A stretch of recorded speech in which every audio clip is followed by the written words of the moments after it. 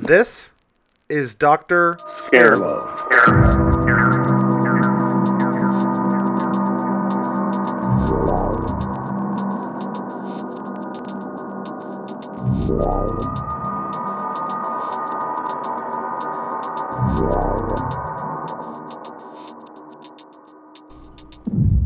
In 2019, Robert Eggers' film The Lighthouse stunned moviegoers everywhere with its incredible black and white cinematography, impeccable acting, and psychologically arresting use of folklore.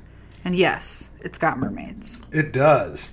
And on his first day of the new job as a assistant lighthouse keeper, Ephraim Winslow, played by Robert Pattinson, finds a sculpture of a mermaid in his bunk. Winslow isn't alone, however. Thomas Wake, played by Willem Dafoe, is the more senior lighthouse keeper and is witnessed by Winslow stripping naked and going up into the lantern room, a place Wake very specifically says is for him only. Winslow is not allowed up there. As you can imagine, things start to get strange. Despite Winslow's tasks from Wake growing in size and demand, strange events and circumstances begin to emerge that seem to have nothing to do with the work that has been assigned. The previous lighthouse keeper went insane, according to Wake, and his head is found in a lobster basket. A one-eyed gull keeps bothering Winslow, who eventually beats it to death against a rock. This apparently is a bad move. Gulls are said to contain the souls of dead sailors. And speaking of beating, Winslow also masturbates to the mermaid figurine. Been there. Which maybe puts something at work in the universe. Sex magic? Anybody?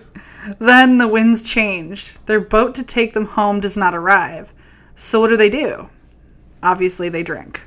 A lot. Yes. Sort of like what we've been doing since quarantine. Yeah, I keep thinking about all of their shenanigans and keep thinking, when we're going to start drinking turpentine. Kerosene. Kerosene. Kerosene. Kerosene, yep. Okay.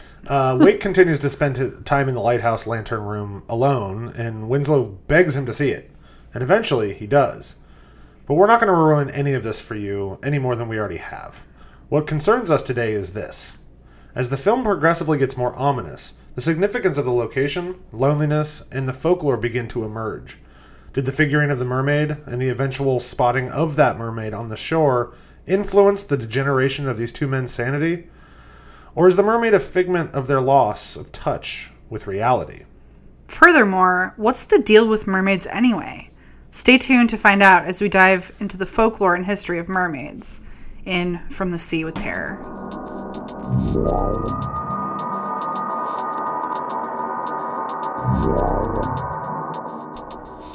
Hello, everybody. Did you miss us? We missed ourselves. We actually didn't know who we were for about a month. We've been very isolated and locked down. But a little bit depressed. A little bit anxious, all that kind of stuff. Dealing with some layoffs. I actually got laid off from my job and then hired back, et cetera, et cetera, et cetera. I've been teaching from home. She's been teaching online, 7 classes online, that sort of thing. So it's been kind of busy. And so in this horrible pandemic that you all are also dealing with, we started thinking, what the hell is Dr. Scarelove? We're not going to do this anymore, blah, blah, blah, blah, blah. And then we missed it. We really missed it. We actually changed the name for a while. We did. In a fit of misguided rage. We changed the name of the podcast to Learn After Reading, which I still stand by as a very good title. I think it's a great title. But it wasn't going to be horror themed, and it was just going to be kind of whatever we wanted to talk about. And then we decided, no, we missed it. Yep. We miss, talking about scary stuff. We started this because we wanted an outlet, and so here it is.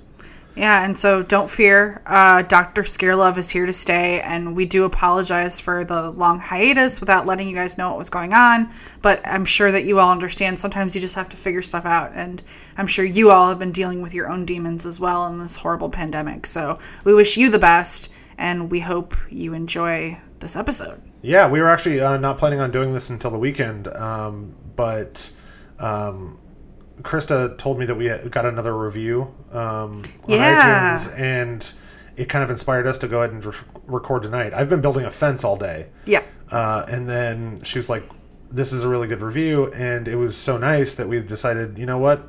Like, people are still listening. We should keep doing this. Yeah. I was up late last night watching Star Wars because, believe it or not, I've only seen them once. And I'm talking about like the original 1977, 80, and 83 versions. And I was like, what's going on? You know, I had a break and I was like, what's going on with Dr. Scarelove? And I saw a user called Critical Yeet left us a really nice message on Saturday. So thank you so much, Critical Yeet. You're the reason that we really, I think, started going again. Yeah. Is that Y-E-E-T? Yeah. Okay. I didn't know if it was Y-E-A-T, so it'd be like Critical Yeet. Oh, you know? Yeah. It's Yeet. What does that mean? I'm old. I don't know. I turned 30 on Sunday, you guys. Yeah. I mean, I'm way older than you. I don't know. It just makes me think of Kanye West. I know that I shouldn't, and it probably has nothing to do with that. And probably just makes me sound older. But whatever. Welcome back, everybody. Our beloved horror fans. This is our new episode in over a month of Dr. Scarelove. We hope you're ready to dive into another element of horror, mermaids. We're not talking Ariel from Disney. These are some scary fucking creatures. I've been doing some work on the website and things like that, and our Patreon page, and you know we've actually been working on some new goodies for all of you initiates of the Scarelove Society. So if you're not a part of the Scarelove Society, we're still here. So please check out our Patreon page. You can join for just I think $1 and $5 a month to get access to 2 bonus episodes a month and get cool shit like tote bags and buttons. I've been crafting a lot. So, and we're also going to support a charity of your choice. Yeah, we're going to have people vote on that. Yeah. So, and what we're actually recording right now was going to be a bonus episode, but to get us started, we wanted to go ahead and record something and put it out there. Our next episode is going to be about Jewish esoteric mysticism and the Dybbuk. The Dybbuk and Kabbalah. Yep, and Kabbalah. So it's going to be a lot of fun. And then I've been working on maybe an episode about the history and origins of black metal. Hell yeah. So, we've got some I don't know why I wanted to censor. Cool shit on the horizon. Cool shit. But any donations, likes, subscribes, all that help us to keep scaring you. And as you probably know, we do this for free because we love it. We hope to one day be able to make this a full-time job, but until that time comes, we're just getting it out there. So again, thank you to our current listeners and fans, those of you who have stuck with us through this hiatus. It may not seem like a lot, but your listens, likes, comments, and subscriptions really do make a difference, especially what just happened last Saturday and last night. So now, let's get on with the show. Are you ready to jump down the rabbit hole? Hell yes. Where are we going? I don't know. This is your idea. I guess we're going to the sea. Maybe with some killer mermaids and terror. Let's go. Let's go.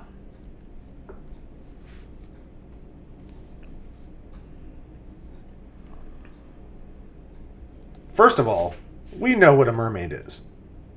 We've seen The Little Mermaid. Well, most of us. I've never seen it. What? I'm kidding. Okay. I just wanted to see that face. Like I was like, we have Disney Plus. We're going to pause this and watch it right now. We're absolutely not going to do that. I think it was a raw deal anyway. You know, like, why would you hang out with Ursula? Anyway, we probably know someone who's been obsessed with mermaids. You know, they have like Snuggies and things like that are in the shape of mermaids. It's a humanoid creature, for those of you who don't know, with the upper body of a human and the lower body of a fish. Mostly depicted as women, although mermen do exist. To be honest with you, mermen are kind of gross. Why? Because they're all hairy and like... I don't think I've ever seen a hairy merman. Well, I think of men as being like having a hairy chest, right? Like I'd rather see boobs above like fish scales. Huh. I mean, wouldn't you? I don't know. I think every merman depiction I've ever seen has been, you know, like a dolphin. Like, what about the like merman, real sleek? What about the merman in the Cabin in the Woods? I don't remember that merman. I've only seen that movie once, and that was even before we were dating. House of the Thousand Corpses. There's that weird, like merman sculpture with the glasses that I'm wearing currently. Anyway. Okay. Clearly, I have some homework to do. With mermen. Mermen. With mermen. They're just gross. Okay. Mermaids are way more attractive and I'm going to say arguably sexier. But where do you put your penis? That's the thing. Well, okay, in the lighthouse, she had this big, floppy gaping vagina. You remember in the front? And he's like, ugh. Yeah. You never see vaginas depicted on We literally got through one sentence mermaids before we got off track. Yeah, I know. Get us back there. Okay. So, while you probably understand what a mermaid is, despite, even our comments about different ways that we've seen mermaids depicted, today you can be a mermaid for Halloween. You can watch cartoons about mermaids. You can read comics about mermaids. You can buy mermaid-themed makeup, accessories, and home decor. Fun fact, I wanted to decorate our bedroom in mermaid-scale wallpaper, but it was really expensive. So anyway. I like how you say that that's the reason why we didn't. Not that I said no. No, you're the one that showed it to me. You're like, this is really cool. I'm like, yeah, because I knew it would make you smile. It doesn't mean that I want it in my life. Okay, well, now I'm going to buy it. I saw that wallpaper, and then I just went on living my life. Okay, so what you may not know is, though, although mermaids are often dismissed as quote-unquote folklore, in the misunderstood sense that folklore is not true, which that doesn't mean, folklore does not mean it's not true. People really do claim they exist, and we'll talk about more recent stories. So the stories that they tell are not the bubbly, under-the-sea mermaids looking for Prince Eric's love and making friends with fish. We understand that folklore means the beliefs, customs, and stories of a community. It's something that's shared and passed down, and it has to come from somewhere. So folklore doesn't just spring up out of nowhere. So that leads us to stories of mermaids. So mermaids have existed in stories, both in literature and by word of mouth throughout time and across the globe. For example, there are mermaid stories and sightings that range in time from ancient Babylonia all the way to 2012. And they have been seen in places near North America, Africa, Eastern and Western Europe, the Mediterranean, Korea, Japan, China. But why are they scary? Mermaids have been worshipped as ancient deities across cultures, been represented in literature, and have been a source of fear for anyone who has encountered or spent time on or near the sea. Mermaids have their fins deep in almost every representation of life as we know it. Think about it. They're in what people believed in, what people read for fun, what people saw. But where do they come from? I think maybe Krista could take us back in time and tell us about it. Hell yeah, let's go. All right. The name mermaid comes from Old English mare for sea and maid, which means young woman. From Ellen Seiden's essay Fatal Enchantment, she gives us the perfect introduction to mermaids. Quote, "Despite her dangerous reputation, the mermaid captured human hearts and imaginations. She was both warm and cold, forgiving and vengeful, and capable of fierce love and destructive hate. She danced on the water, calming storms or raising them. Perched on a rock, bathed by the light of the moon, she gazed into a mirror, combing her long wavy hair, or she played a harp, singing of riches, the future, secret knowledge, wishes fulfilled, and fantastic realms unknown to mortals." The first place, and probably one of the most ancient places we see mermaids, is in ancient Babylon.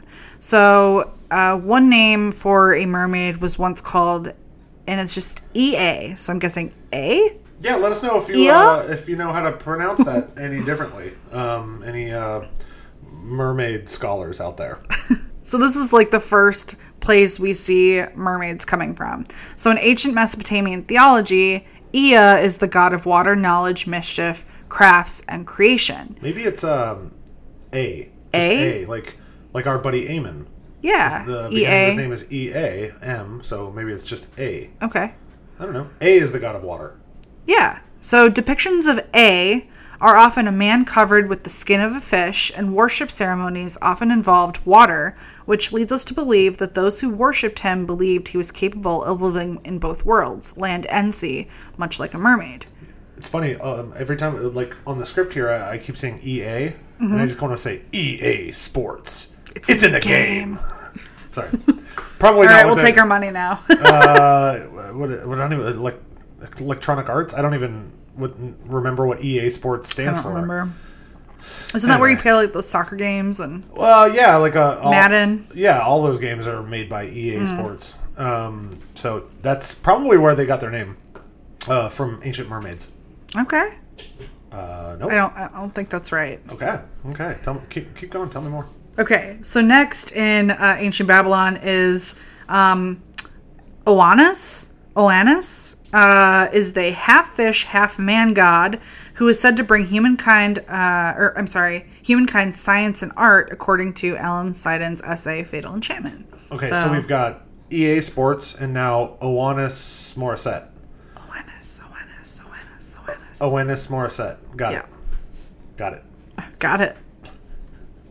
And then next, we have Dercerto, or also known as Artargatis, who's a is a fish-tailed goddess worshipped by the Philistines, Syrians, and the Israelites. So that's not a sexy name at all. No. Artargatis. Sounds like a disease. It does. Like, what's that on your leg? That weird rash. So I got an Artargatis. It's just like an astigmatism. Yeah, like it's an Artargatis. It's an Artargatis. So from these three examples, the idea of combining fish and people, like what we understand as mermaids, has been around forever. Mm-hmm. Which makes it, I think, even scarier. Is this thing didn't just come up out of someone's brain. It's been passed down as truth by people who actually practice this. Someone saw something at some point. Yep. And told a story about it. Yep. Or, I mean, to be fair, like someone way back could have just made up the story and then it's been passed down, but it's probably more likely they saw something that they couldn't explain. Probably. Right? Something preternatural or, ultra-terrestrial or, something like that. And if you think about folklore, it's something that people share. So more than one person had to have shared, this kind of experience. That's absolutely. That's, I guess, my PhD coming in. Yeah, sure. Keep talking about that. So the next era is the Greeks. So around 700 BC, you've probably read the Odyssey. You probably remember sirens, right? Who wrote the Odyssey? Homer. Like donuts. That guy? That's really funny, Drew.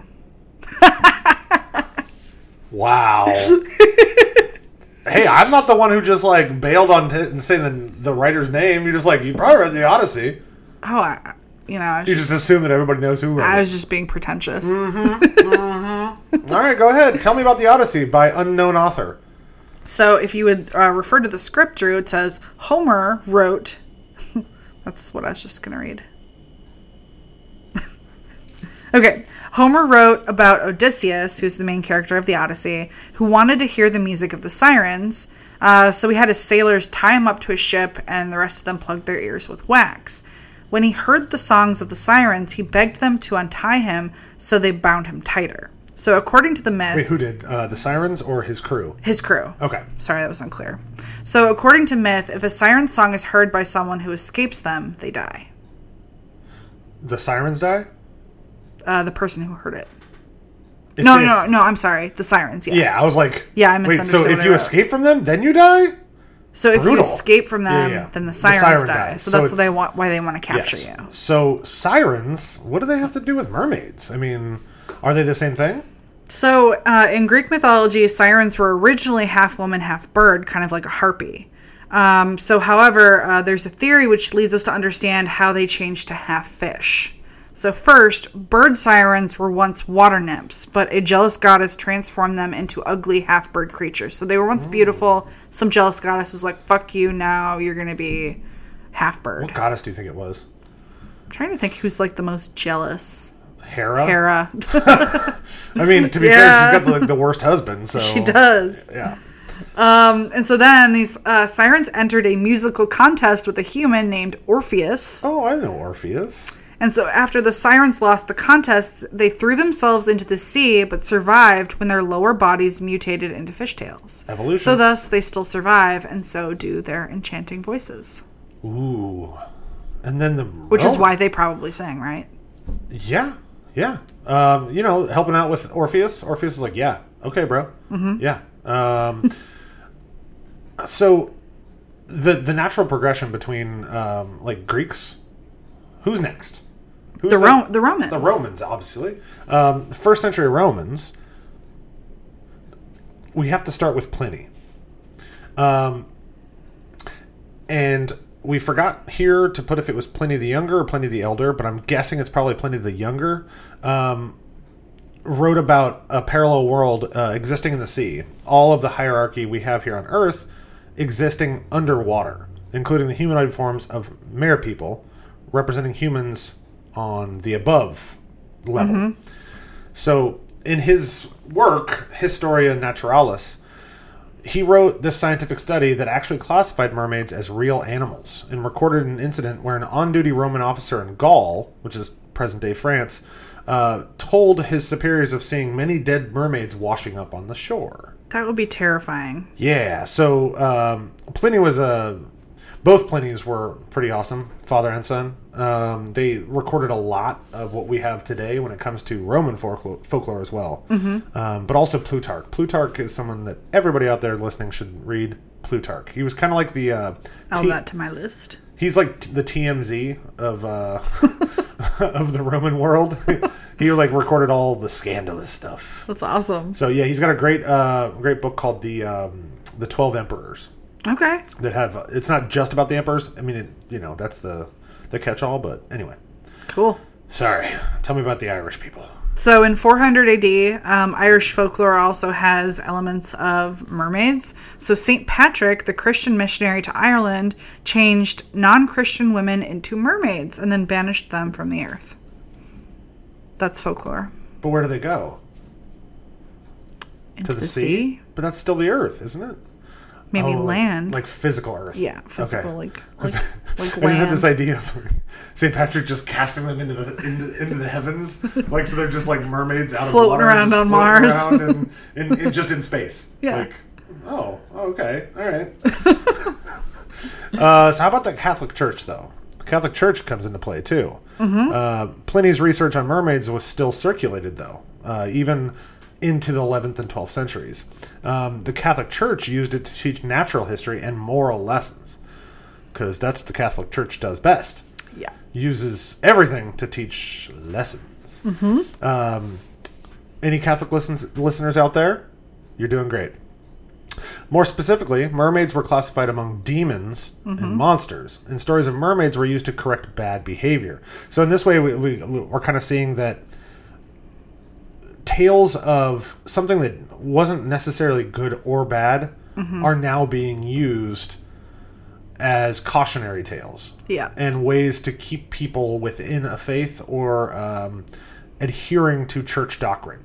It's like, we don't understand it. We don't understand what this thing is. Yep.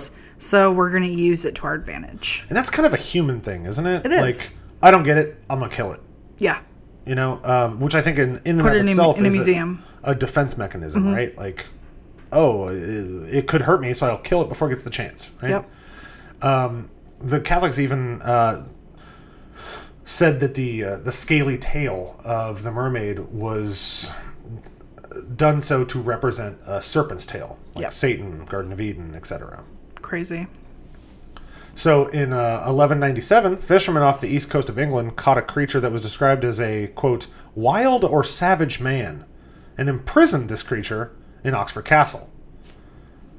The creature was unable to communicate and ate only raw meat and fish in captivity for 6 months. But when it was allowed to swim, it left and never returned. Of course it didn't. Yeah. If that was the one and only time the merman actually had contact, he was probably like, y'all suck. Don't ever go on Earth. Don't ever go on Earth. So he once he had the chance, I'm just gonna paddle around the block real quick. No, he's bailing. And he's gonna tell all the other mermen never go to England. Yeah. Or pretty much anywhere else. Fuck that place. But to be fair, there's only two good things that have ever come out of England anyway, right? Don't go there. Why? Okay, what are they? America and the Beatles. And that's it. Tell me about the 15th and 16th centuries. So, we understand 15th and 16th centuries as the age of exploration. So I'm sure you've heard many, many stories about that. So in 1403, a group of Dutch women found a, quote, naked and dumb mermaid outside of Edam. They took the mermaid to a nearby city called Haarlem, Haarlem, where the townspeople were said to teach the mermaid to, quote, wear clothes, to spin, and to eat bread and white meats. So, teaching her how to be a classy lady in 1403. So, in addition to giving the mermaids some kind of idea of God. Wait, hold on. I have to say, like, they taught her to spin? Like, spin class? Oh, so it says S-P-I-N-N-E. You know, they always do, like, the No, N-E I at the end of figured it was, like, you know, spinning wool or yarn or something. Yeah. But I just pictured, like 15th century, like the Puritan robes. Like, oh, let's teach this mermaiden how to just really get involved in our local gym. Let's get her to, like, how does she spin? She just has the one tail.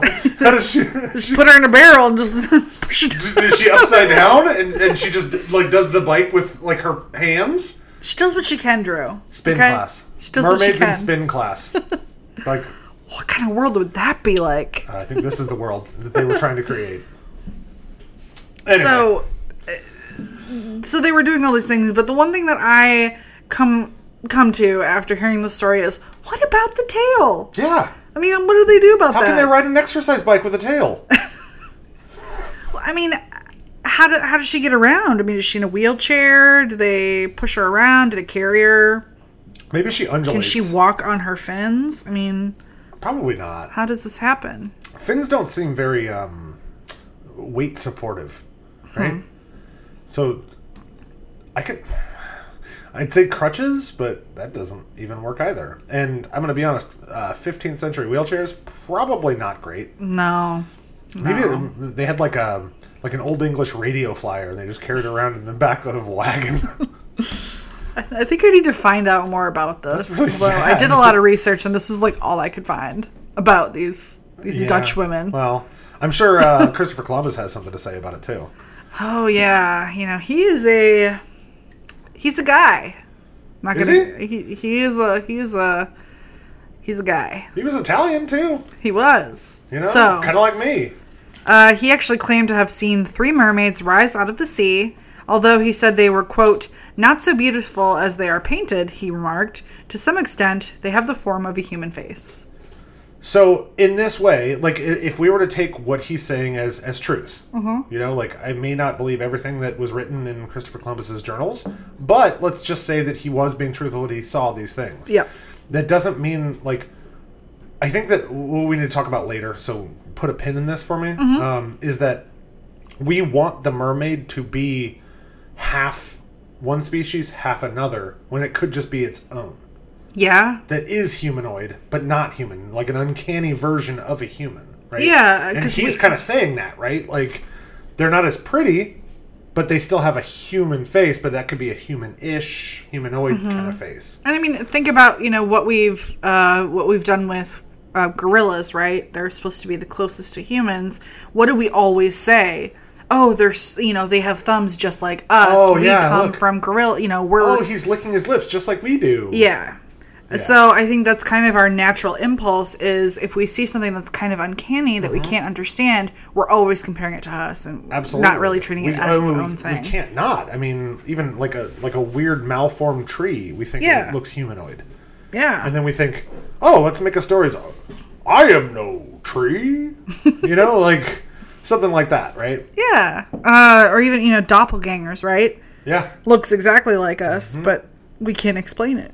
Absolutely. Terrifying.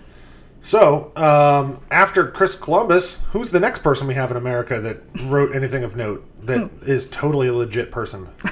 John Smith. John Smith, with the most unique name ever. Yeah. Yep. So, there are accounts written by John Smith who claim to see mermaids, yet the dates and locations he recorded of these sightings do not align with the time that he was actually there. Which, if we know anything about John Smith, he lied a lot, he exaggerated a lot, so we have to take this with a grain of salt. But when you read between the lines, there can be some element of truth that we find in his journals. So we're not just going to ignore that he claimed to see mermaids, but we will leave it at this. He might have seen a mermaid. Well, maybe. I guess what I'm saying is, like, maybe he lied, but maybe he was lying about the timing. Like, maybe. And even then, maybe it was just a mistake. I'm not defending John Smith here, but what I'm trying to say is, what purpose would he have to lie about seeing a mermaid? Yeah, that's what I keep wondering. What I mean? Same with Christopher Columbus. Although Columbus needed to, send some stuff back overseas to say, hey, I'm actually doing things. So maybe that was part of the same with John Smith. Maybe he's just trying to say, look, the new world has a lot of new things. Yeah. Things that we can't explain. Send me more supplies and people and money. Yeah. And then maybe give me an estate when I return. Yep. That sort of thing. When I bring Pocahontas back with me. Let's just move up to the 17th century now. All right. I will take you to a man called Henry Hudson. And on June 15th, 1603, two of his crew, that's hard to say. Two of his crew spotted a mermaid in the North Atlantic. He said, quote, "From the navel upward, her back and breasts were like a woman's, as they say that saw her. Her body as big as one of us, her skin very white, and long hair hanging down behind of color black." Ooh. So sounds kind of... Ooh, sexy. I mean, to be fair, though, how long have those men been at sea? Exactly. When was the last time they saw a woman that didn't resemble their hand? Mm-hmm. So... Sorry, just move on from me. So Henry Hudson recorded all the names of the men who saw these mermaids, and at this time, early explorers were seen as someone of credibility and authority. So these were people who were trusted by, whatever various countries they came from. Like, you're the people we trust. You're the scientists. You're these, important people. Go find me some important shit. Go find me some awesome land and discoveries. Yep. And so whatever they said, basically, was taken as authority. It was absolutely. And then now we're coming into the 18th century. We're going to talk about one of my personal favorites, Cotton Mather. On July 5th, 1716, he wrote a letter to the Royal Society in London, which included information about a triton. Mm-hmm. In his letter, he admits he once never thought of mermaids as anything more than a mythical creature. However, he claims to have studied the modern research of the age by Pierre Bellon, Pierre Gillet, and Monal, and he himself then began to believe mermaids actually existed. Now, I will take everything that Mr. Cotton Mather said with a grain of salt. Who was Cotton Mather? Tell me. Cotton Mather wrote a couple of things, and the name is escaping me, but The Hidden Hand, in America, about all the devils and witchcraft in the woods, which basically just meant Native Americans and darkness, and was in large part responsible for burning many people at the stake during the Salem witch trials. And later did not feel any remorse for it. Yep. So, cool dude. So we're going to take that with a grain of salt.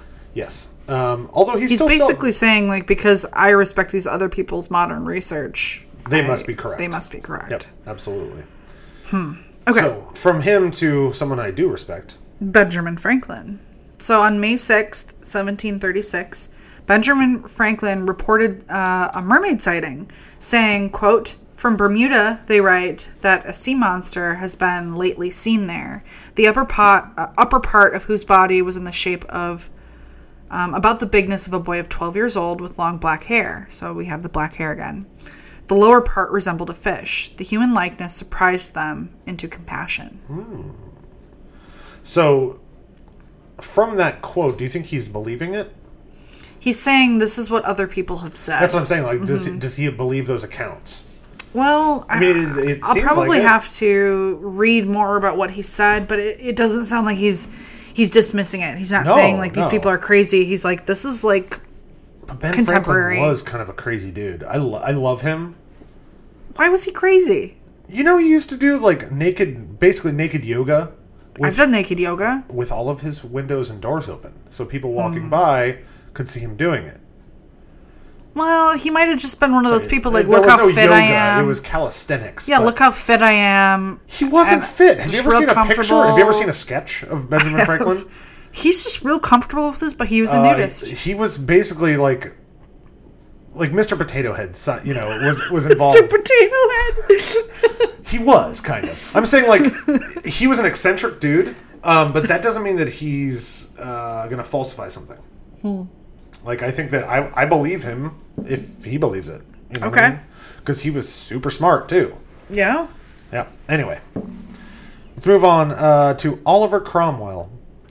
In a letter to the editor of Gentleman's Magazine in 1762, which, by the way, is not the same kind of Gentleman's Magazine as of today. We're talking about like a GQ, Gentleman's Quarterly.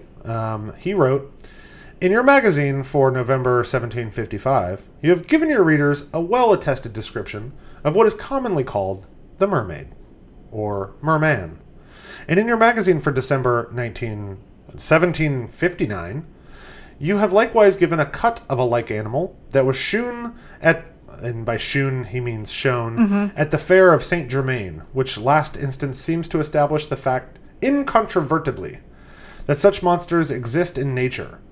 Add, however, to these instances what is reported in the Mercure de France, April 1762, that in the month of June 1761, 2 girls of the island of Noirmoutier, seeking shells in the crevices of the rocks, discovered, in a kind of natural grotto, an animal of a human form, leaning on its hands.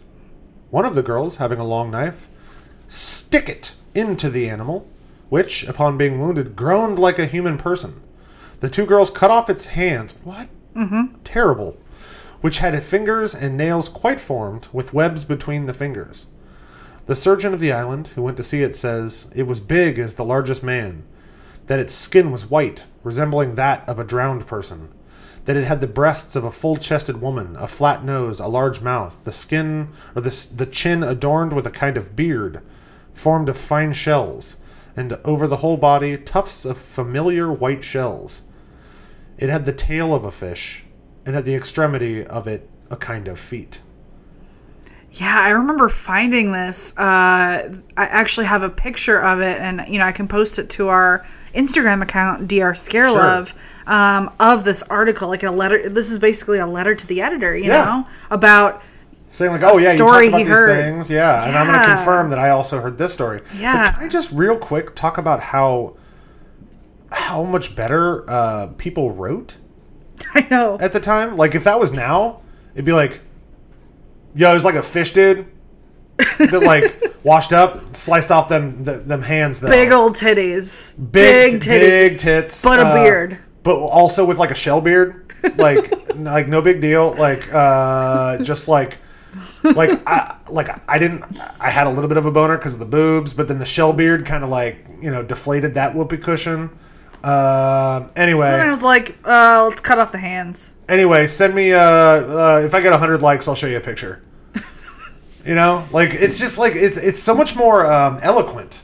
Yeah. We've just lost that ability to write in a way that sounds pleasurable to the ear. And people have lost the desire to. Mm-hmm. We're getting a little off track. Oh. Well, at the end of the 18th century, most of these tales were said to be cases of mistaken identity, and were most likely sightings of manatees or seals. And Okay. Hold on. How can you mistake a humanoid figure for a manatee?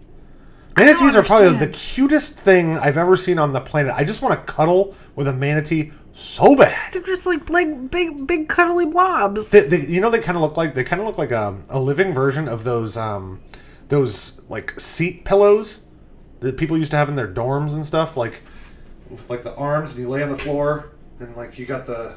I never seen one of those. Yeah, before. you have. I know. Like also in bed. Like a pillow pet. I had one of those. No, it's like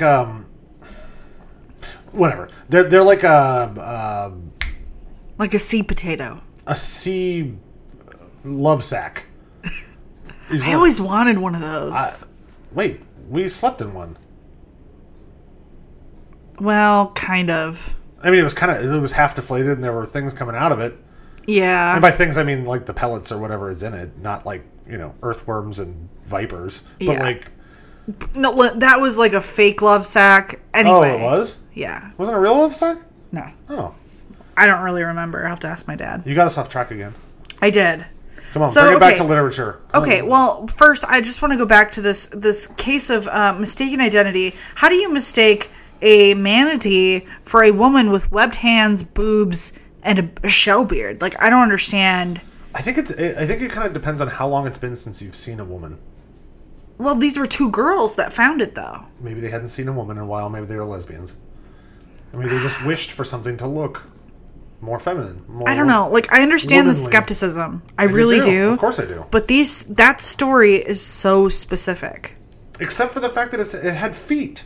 It had, well... Have you ever seen a mermaid? No. That's why we're doing this episode. Although I haven't really spent that much time on the open sea. I haven't. I'm kind of afraid of the ocean. As you should be. And that makes me think, yeah, there's probably something that looks like a mermaid in the ocean. I know, and that's why I wanted to do this episode, was because all of these different accounts from all across, time, some of these stories are kind of scary, and the fact that some of them have very similar, physical descriptions, we just really don't know. Well, what was scary about that last story wasn't the thing. It was the fact that they stabbed him with a stick and then cut off his hands. Yeah. Or is it a he or she? I don't know. Like it, I guess. Because I don't know. I'm not trying to be gender biased here. I'm just. And I guess my gender bias, I always think of mermaids as women. I always do. With the shell beard, it's like. Well, women can have beards. Of course. And men can have breasts. I don't know. Of course I have breasts. Don't have breasts. I mean, I got moobs. Moob. Speaking of eloquency, when I say breast, it just sounds weird. It does. Well, it sounds like you're that's what you're. I'm always like, oh, you punched my tit. I'm not like. Yeah. Well, by the way, I don't punch her in her bosom often. No, he doesn't. He's not it's just an anniversary thing. No, when you say breast, you're usually saying it when it comes to cooking. Yeah, or if I'm at the gynecologist. What did you get at the store? Oh, I got some chicken breasts. Although you like to call them chicken boobs, and you call eggs chicken periods. That's what they are. They're chicken periods. I understand. But someone at camp told me that when I was 12, and it ruined eggs for me forever. Although I still eat them. I love eggs. You eat them pretty much every day. I love eggs. They're really good for you. So they didn't ruin anything. Not my cholesterol, though. You've ruined your cholesterol, not that person from camp. Anyway, come on. Thanks, honey. Bring us up to Hans Christian Andersen. Okay, so HCA. Probably what we're most familiar with when it comes to mermaids are literature, and when I say literature, I also mean film, and that kind of stuff. So Hans Christian Andersen, who I know you know, published on April 7th, 1837. And this is Den Lille Havfrue. Yep. That story, which is The Little Mermaid. Yep. That was German. It's funny because I'm not German, and our co-host here is super German. Okay, I'm American. No, but you look like Hitler Youth. Like you would be in one of those frocks with the armband and stuff. Like if you existed in that time in Germany, you would be the poster child for that. Well, I would hope that You're adorable. That's what I'm saying. Thank you. I don't want to talk about. I don't think you're. She's not a Nazi. That's I'm not what I'm Nazi. saying. That's not what I'm saying. But I think it's funny that you stumble. Hey, my ancestors descended from Germany, but they decided not to teach some of my older family members German because they thought it was un-American. So that's why I don't know German. All I was saying was that I thought it was funny that you saw that and then you stopped because you didn't know how to pronounce it. But Den Lille Hafenfrüh. But then you just sound French. Yeah, I speak French. I don't speak German. Exactly, which I think is weird because you're super German looking. Thank you. Anyway, tell me more. Non-German. This is the Hans Christian Andersen version of The Little Mermaid. So it's a little long, so bear with me, but it's worth it. So in the story, the little mermaid, 15 years old, sees a handsome prince having a birthday party and falls in love with him. When a violent storm wrecks the ship, she saves his life. Yet he's taken away by a woman from the temple and never realizes it was her, the mermaid, who saved him. She is distraught and visits the sea witch. That's usually that's what I do. When I'm distraught, I find the nearest sea witch. Well, I mean, how many... Okay, let me finish the story first, then we'll go there. I think what you're about to say is that before there were like physicians and psychologists and things like that, people sought out more of a holistic remedy, and that usually came in the form of shaman or witches or witch doctors. Yeah, and also sometimes when rational things like medicine and law aren't working, you go to the next possible thing that you can't explain that maybe someone else can. Absolutely. Witchcraft. And to be fair, medicine in 1837, not ideal. Iffy. A little iffy. Still iffy today, but still much better. So, anyway, sorry. The little mermaid, she visits a sea witch who sells her a potion which will give her legs in exchange for her tongue and her voice. And she'll never be able to return to the sea again. When she drinks the potion, she'll be able to dance unlike anyone else in the world, but it will feel like she's walking on sharp knives. God, that's horrible. She will obtain a soul if he falls in love with her. So, the prince. So she will obtain a soul if he falls in love with her, but if he doesn't and marries someone else, she will die brokenhearted and dissolve into sea foam. She swims to the surface, drinks the potion, and passes out naked. The prince finds her, and although she is mute, he likes to watch her dance, which she does, although it causes her immense pain because she loves him. Although he really enjoys... Can we just pause real quick? First off, like, this is a terrible deal. Like, renegotiate. Like, the house is really going to win on this one. You know? And then second, what dude in any time period is walking down the beach and finds a naked woman just lying there, obviously kind of distraught. She's no longer on the sea. He doesn't know that, but she's just seems frazzled, can't speak, and then just makes her dance. Like, well, that's what I'm wondering. Like, does she offer to dance? Like, hey, I got these new powers. I'm really good at dancing. But how did she offer? Because she can't speak. She probably mimed it. Did she just get up and start dancing? Okay. Would you watch? I would watch. No, I'd be like, you're obviously in shock. Let me go get you some help. But no, he's like, well done. Well done. Oh, good dancing. Oh, I'm going to take you with me. Crack open a beer, just watch her do the cha-cha, you know? Yeah, what kind of dance was she doing? Like a jig? Interpretive. She was crunking. She was twerking. She was twerking. Okay, cool. Naked twerking. Naked twerk. Okay. So although this dancing causes her immense pain, she does it anyway. The prince really enjoys the company of the little mermaid. He loves the woman from the temple who he thinks saved his life, and he marries her on a ship. So he marries this temple woman. So although he really likes the little mermaid, he's like, this other woman saved my life. How does he really like her? He saw her dance on a beach. She's probably fun. She's got a fun personality, even though she can't talk. Yeah, she's fun. I didn't mean to be... I'm going to be honest, like... ableist there. You can have a fun personality without being able to speak. Oh, of course you can. No. What I'm saying he probably just enjoys her company. But I think that his vision is probably skewed because she's naked, too. It's not like... He probably gave her clothes. What, he had those in his pocket with the beer? Well, no, he takes her back, He takes her back with him. Oh, I didn't see that in the story. Like, I thought, he's like, oh, you were a lot of fun. I'm going to go. So this is kind of like I got it. Yeah, a condensed version. So he takes her back with with him to his castle. He's like, this chick is really cool. Like, she's my bro now.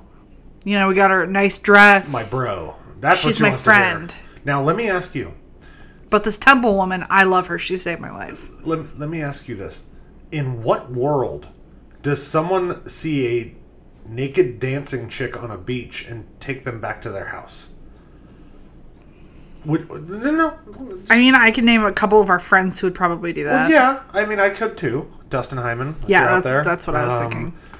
Like, her name was probably Music, and you found your soulmate, and you'll take her home.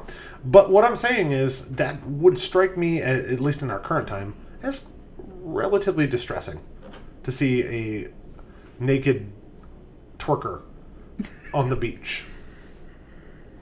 Well, maybe he felt bad for her. He's like, this Okay. woman, There you like, go. she needs my help. I'm a prince. I can help her. Bingo. Now that's what I want to hear, is that he's actually trying to be Prince Charming in a way. So he's helping her, and then he, like, ends up, she's a really fun person to be around. Absolutely, because she communicates through dance. Yeah. And, maybe other ways, Did you want a turkey leg, madam? She just starts, like, doing a two-step. Vibrating. Basically, she's a dog. In that way, like, and I'm not being mean. I'm saying, like, if she can only communicate through, like, gesture at that point, like, right there, and he's like, would you like this? Like Echo, would you like a biscuit? And she's like, and she does that weird, like, butt wiggle. She does. Well, I think maybe you're taking this as she does nothing but dance, which this story doesn't say that she only dances. What else can she do? She doesn't Smile. know. Does she know English? I mean, like, does she know enough? I'm not talking about being able to speak. I'm talking about, does she? I mean, she's from the sea, right? Mm-hmm. Like, does she have the ability to, like, know what this is, like a table versus, you know what I mean? Well, I think about Disney's The Little Mermaid, and she's using a fork to comb her hair because it's a also dingle hopper. the priest also had a boner. Okay, so let's not talk about Disney as being like an authority on this subject. Okay. Well, let's continue the story, and we'll see. I did it again. Sorry. I did it again. Okay. So, the prince, he loves the temple woman. He thinks that she saved his life, so he marries her. Does she have a name, or is she just Temple Woman? Temple woman. I don't know. Like maybe that. in the story, I don't know. No. I just love that. Mary's the Temple Woman. So the Little Mermaid's sisters bring a dagger from the Sea Witch. If the Little Mermaid stabs the prince and lets his blood touch her feet, she will become a mermaid once more. However, she cannot do it because she loves him. She throws herself and the dagger off the ship and dissolves into sea foam, but instead of dying, she becomes a wind spirit and joins others who were as selfless as her, and thus is given the chance to do good deeds for mankind for the next 300 years before ascending to heaven. The end.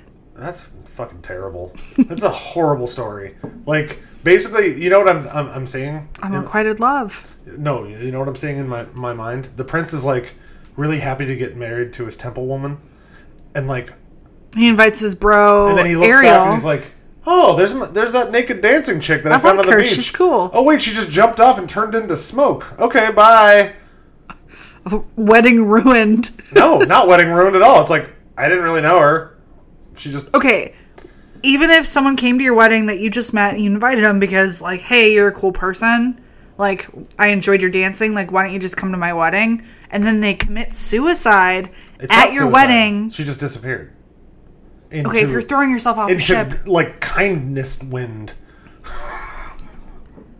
Sorry. The moral of the story is she was selfless. Of course. Yeah. But she was also a mermaid.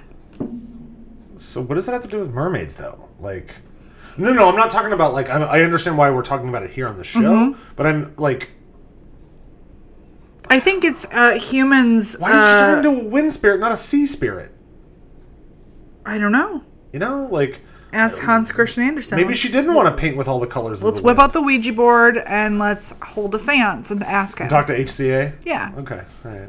But in all seriousness, I think this is humans' attempt to try and understand the unexplainable. Sure. You know, he's using the elements of fiction, obviously, but also, you know, trying to understand what a mermaid is. Yeah, absolutely. Trying to make them more human. So what came after H.C. Andersen? J.M. Barrie. Okay. I love Peter Pan so much. Also Disney. Also Disney, but written first. By Jan Barry in 1911. Yes. Peter Pan was written after The Little Mermaid. Well, yeah. Oh, I thought you said written first. No. Like the Peter Pan Little series. Mermaid, 1837. Yes. Peter Pan by Jan Barry in 1911. Yeah. Yes. Yeah. Gotcha. So which also has mermaids in it, who only enjoy the company of Peter Pan and are hostile to everyone else, even purposefully splashing Wendy. Fun fact, I named a character in my first full-length play, Wendy, after this character. Was her last name Darling? She was. Yep, yeah. absolutely. Do you? Maybe this is just adages or whatever. But whenever I see the expression "enjoy the company of," I just think that's sex. Really? Well, to be fair, a lot of what Disney is based on are a lot more mature, right? Yeah. And they're very watered down to what we see in Disney movies now. So when I read that, I don't know. Like, I didn't know if the original story was Peter Pan, just kind of having some... No, I'm not... This is not a weird... Okay, Peter Pan is a boy who doesn't You guys want can't to see grow up. this severe look she's giving me. It's as hostile as the Peter mermaids Pan were is a to- boy. He is not having sex. He's I a don't know boy if who he doesn't was in want to the grow up. original or not. I mean, a boy Cinderella who gets doesn't her toes cut off in the original. No, isn't that her stepsisters? No, They cut off Oh their yeah, own all of her toes? sisters get all of their toes cut off and shoved. Well, they in cut shoes. off their own toes. No. Yeah, they do. Stepmom does. Oh, I don't remember. But okay, so it's not far fetched to think that. You know what? Go ahead. Yeah. Tell me about Peter Pan. I'm going to read this quote from Barry about the mermaids. So Jan Barry, who wrote Peter Pan, they write she. I don't know. It's she, right? You love Peter Pan. I do, and now I feel like a terrible person. Why don't you just say Barry? Okay, Barry writes, quote, "The most haunting time at which to see them is at the turn of the moon, when they utter strange wailing cries. But the lagoon is dangerous for mortals then. It was one such day, and they were all on Marooner's Rock. The rock was not much larger than their great bed. But of course, they all knew how not to take up much room, and they were dozing, or at least lying with their eyes shut and pinching occasionally when they thought Wendy was not looking. She was very busy stitching. While she stitched, a change came to the lagoon. Little shivers ran over it, and the sun went away, and shadows stole across the water, turning it cold. Wendy could no longer see to thread her needle, and when she looked up, the lagoon that had always been hitherto been such a laughing place seemed formidable and unfriendly. It was not, she knew, the night had come, but something was dark as night had come. No, worse than that. It had not come, but it had sent that shiver through the sea to say that it was coming. What was it? There crowded upon her all the stories she had been told of Marooner's Rock, so called because evil captors put sailors on it and leave them there to drown.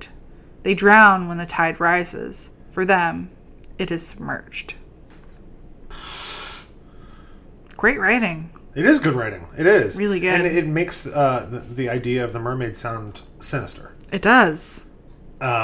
More so than pretty much any other story that we've read on this, And I feel like the more, the closer we come to contemporary times, the more sinister these mermaid stories become. Yeah, I think... Why is that, because people need a reason to... They need something to fear, right? I don't know. Like, I've never actually considered a mermaid to be scary. Mm-hmm. I've considered sirens to be scary. Well, sirens are basically mermaids. I know. That's what I'm saying. Like, but I think it's because of something like The Little Mermaid that I just associate, mermaids with kindness and singing and frolicking and, just... Is that because of Disney then? It is. Because, is there a more relevant point of understanding in the past 40 years of what a mermaid is, No. than the success of, Little Mermaid. I mean, or maybe... Was it 1980? Oh, I don't know. I just said 40 years. I don't know when it came out. I'm saying, like, it's... What other mermaid movies have there been? There's Splash, with Tom Hanks, but... Yeah, and there's been some, like, Disney Channel, teeny, But, like, My Best Friend's the a Mermaid popular kind of thing. consciousness, first point of reference is probably Ariel. Yeah. And she's not bad at all. No. Right? And that's why I think... Maybe my least favorite Disney princess, because she gives up everything for a dude. Yeah, why would you do that? And I think that's why, Cabin in the Woods does something so brilliant by making that a villain. Yeah. Like, pointedly a villain. Which, I mean, we have to do a whole episode on that movie because it's just... And I need to rewatch it. Probably the most brilliant horror film to subvert the genre since Scream in 96. Absolutely. But anyway, so Disney's representations of mermaids in The Little Mermaid and Peter Pan, they removed that ominous, brooding feeling that had previously always been associated with mermaids and replaced it with whimsical beauty that has shifted from how we view mermaids today. Mm-hmm. And, that's kind of... we're being generous when we say that. Like, Peter Pan's is still a little bit ominous. It is. But I think that's because it's coming from Wendy and not from Peter. Yeah. If Peter were talking about them, it might have been much more whimsical. Yeah. But Wendy feels threatened by these other bitches that are trying to, like, crowd up on her Peter. So, Yeah. Yeah. I mean, not really, but we'll leave it at that. I mean, they love each other, don't they? Wendy and Peter? Well, it's that's like a whole other thing, babe. It's like a whole other thing. Is that just fanfic? That's fanfic. Okay, cool. I mean, there's some love there, but it's not like the kind of, love that you and I have. It's not sexy love? It's not sexy love. Okay. Well, can you tell me about some modern mermaid stories? There are some crazy mermaid modern stories, and this is where we'll get into our fright facts. Fright facts. So, during World War II, a group of Japanese soldiers spotted a small humanoid figure with the mouth of a carp and spikes on its head in the lagoons of the Kai I think it's Kai Islands of Indonesia. The natives of Indonesia told them that it was known as the orang ikan, which translates to human fish. Human fish? So it's all the way into 1940. People still saying, like, oh yeah, that's just a human fish. Human fish. In 1967, passengers on a ferry boat in British Columbia saw a blonde woman with the tail of a porpoise resting on the shore of Main Island. There was a cash reward for more information, but nobody came forward. And I'm pretty sure that was Krista in a past life. Yeah, it was me. In 2008, South African campers reported seeing the Caiman, a red-eyed, black-haired mermaid. So there's the black hair again. Also known as the Western Cape's version of the Loch Ness Monster. This creature is said to lure people into the river by trapping objects they either want or love and then drowns them. It's 2008. That sounds like a... Yeah, okay. All right. In 2009, dozens of people reported seeing a mermaid leaping out of Haifa Bay in the waters near Israel. And the nearby town of Kiryat Yam offered a $1 million reward for proof of its existence. In February 2012, workers near Gakwi and Mutare in Zimbabwe reported seeing mermaids, known to locals as the Mamba Muntu, who hounded them away from their work on the reservoir. Wow. That's a really cool phrase. I feel like... so, Chris and I have been tossing around the idea of making some music together. Just, a couple band. Maybe we can call ourselves Mamba Muntu. That's a great... It is. It has great cadence. It does. I love it. And then finally, in 2014, the body of a humanoid creature with aquatic features washed up on the shores of New Zealand's South Island. The fishermen who found it were concerned they had stumbled upon a murder victim, but then quickly realized the skeleton was not entirely human. So we have these stories from, Babylonian times to 2014. I mean, how how do we explain that? We don't. I think that's our problem as humans, is that we want an explanation for everything. Mm-hmm. Maybe it just is, it's kind of like, oh, they just discovered a new species of whatever and named it after a Harry Potter character, like there's been sightings of things. Maybe Mm-hmm. it exists, maybe it doesn't. Maybe it just doesn't really want to interact with us. Yeah. And I get that. Yeah, I mean, don't they call the ocean like the eighth wonder of the world? Like maybe I'm making that up, but it's like the last frontier. I mean, there's so much of the ocean that we physically cannot go to. Space is the final frontier. But yes. I'm just kidding. But no, I think that, when it comes to things we don't understand and things that we keep passing down legends about, it's the same thing as Bigfoot or the Yeti or the Chupacabra or aliens. Or, well, I think aliens are in a different category because, I don't know. Well, they're not on Earth. They're extraterrestrial. So and that's what I mean. Like, we're talking about things Mothman, that supposedly Jersey Devil. exist in our world already that we cannot definitively prove. Mm-hmm. But when we say prove, basically what we mean is we can't kill it and study it. Yep. Right? Because that's what we do. Cut off its hands. Yeah. If we were to catch Bigfoot, what would we do? Put it in a zoo. Not a zoo. It would be in a Area testing 51. facility. Yeah, a testing facility of some sort to find out its origin, if it's a threat, if there's more of them, right? I think we do the same with mermaids, even though they don't look, based on the, my predisposed notion of what a mermaid looks like, they're not scary, but we would still lock them up in like a weird SeaWorld kind of whale pen, and it'd be like Blackfish. Yep. Just checking them out. Yeah. I don't know.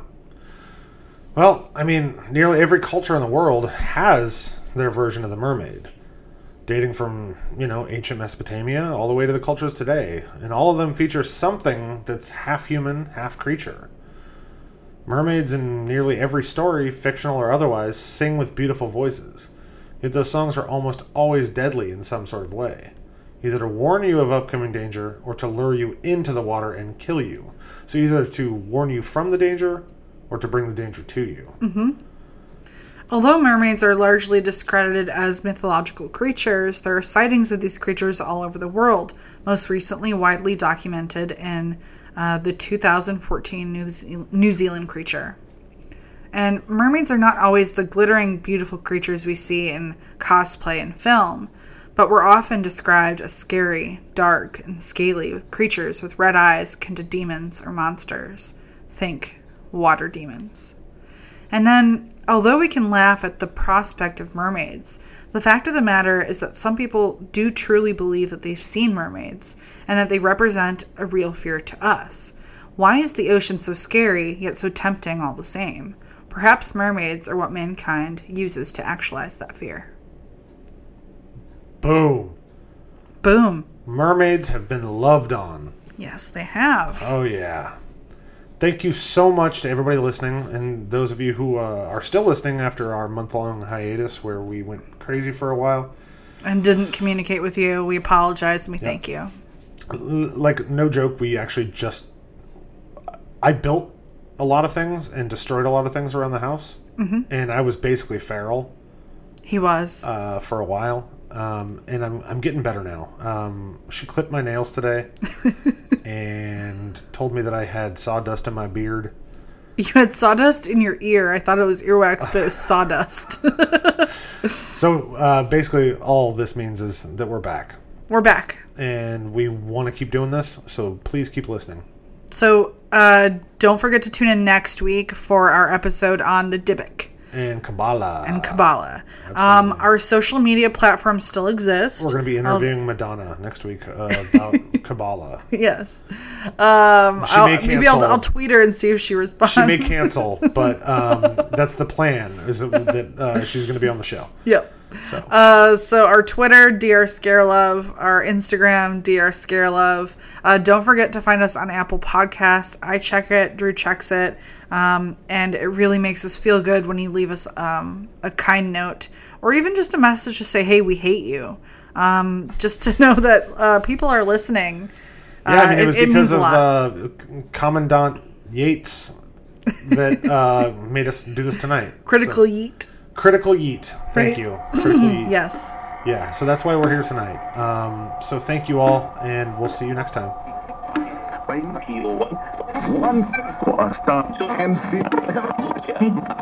Research for this episode was conducted by Dr. Krista Marie DeBanke and Dr. Drew Atana. More information about today's topic, or any topic, can be found on our website, drscarelove.com.